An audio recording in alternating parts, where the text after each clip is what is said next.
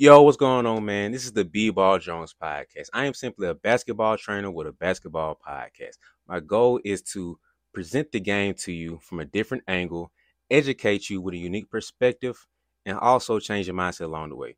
Thank you for listening. Thank you for watching. Hope you enjoy. Yo, like, what are you doing right now? Like, for real? I I know what the problem is. You didn't got too comfortable. Things didn't got cute because you think what you did last week was cool. You think you can kind of relax, take a vacation this week. You think because how many points you dropped your career high, you dropped a little 30 piece last week. You thinking this week is just it's vacation time. It's time for you to relax and chill. It's not it, man. This new level means you have new challenges. So the work's not done yet. You're not able to just relax and just take a break because you have to outwork and outdo what you did yesterday. You have to work harder than you did before because the new level requires new things from you. So just as a reminder that when you get the next workout in, just keep it as a reminder that progress is the only goal. A little secret that most coaches dance around and tap dance around that they don't tell most players. Um, and players kind of know, they kind of hint around it, and y'all kind of just like, you ask, and y'all bold up to ask, like, coach, hey, coach, like, just keep between you and me. Who's your favorite? Every coach, every trainer, if I know y'all, okay, coaches, if you've been asked this, comment below and let me know how many times you've been asked this. And players, let me know, comment below if y'all have asked the coach that. Like, coach, am I your favorite? Come on now. Like, we here. Come on, coach. I'm your favorite, right? But here's a secret. Coaches do have favorites. But it's not the favorite that you're thinking about. Okay. When coach, quote unquote, plays favorites, well, I'll say good coaches. When good coaches play their quote unquote favorites, they're playing the people who put them in position to win. A coach wants to win at the end of the day. So what they're going to do is play the people who play the right roles to get them the end goal of winning. So I'm not playing favorite. I'm not playing this person because they're my favorite buddy and we're cool. No, I'm playing them because they help me win. I want to win.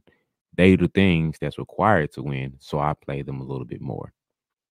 And here's the extra little bonus that I want you guys to think about too. You guys, sometimes the coach will fuss at you more for certain things than it will another player, or certain players get fussed at a lot less for doing a lot more worse things than you end up doing. The real secret behind that is that player probably adds more than you do. So let's say look, this player can do four things really, really good, and then one thing probably just good to okay. And that one thing that's good to okay, probably bad, is like they turn over the ball and don't have the greatest shot selection. But they play really hard consistently. They know how to go get buckets when need be. They play really good and really hard defense, and they can shoot. But they take bad shots and they don't turn over the ball a little bit more too. So these four things outweigh that bad thing. So I give them a little bit more freedom. I give them a little bit more ability to do things because I know they'll turn over the ball sometimes, but they gonna give me them other four things consistently. They're really good at it. Or there's this other player who might not be as good. Okay, when I was coaching travel ball, there was this young lady who I coached, and she was like amazing. She was like a coach's dream because she's the player who could do a little bit of everything, but they weren't great at just like any one thing. They were really good at all like facets of the game. Her assist turnover ratio was probably crazy because she didn't turn over the ball. She didn't make bad decisions. But we gave her the freedom to do things that she wanted to do because we trusted her enough. She was responsible enough to do things the right way. So she has a very high level of freedom to do things because she carries and shows a very high level of responsibility. She's very responsible and mature on the court to where, hey, if you want to go off script and you want to do what you want to do, cool, because you're responsible and your responsibilities lead us to having a higher odds or higher chances of winning.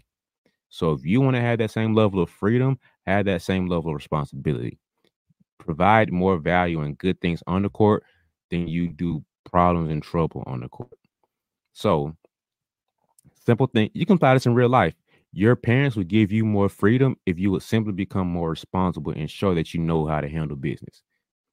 That's a lesson I learned a while ago that um, really changed how I saw things. So parents leave you alone, let you kind of do your thing. If you show that you're responsible and you're able to take care of business and do things that things that need to get done, if you're able to get things done. So if you're able to do these things, show up, and you able to be responsible, you wake up on time, keep your room clean. You're able to get yourself to bed on time and come back in the house on time, whatever. You'll see more freedom. They'll kind of back off you and let you do your thing. If you're at a point where you're getting job, paying bills, whatever, do that too.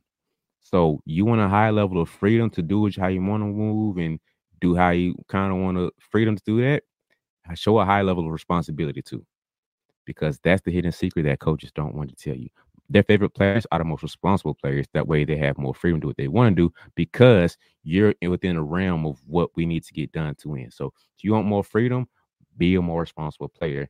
Then you'll be like one of coach's favorite players. And that's the hidden secret that they don't tell you guys. You get pretty frustrated, don't you? You get so angry sometimes with the fact that this big goal that you're going after, you're so far away from it sometimes. Like you're in the seventh, eighth, ninth, or 10th grade, and you're just like, man, I can't wait to play college basketball. I can't wait to be able to play overseas. I can't wait to make it to the NBA or WNBA. And it gets frustrated sometimes to not be there yet. I got you. Completely understand. That means we have to practice more patience.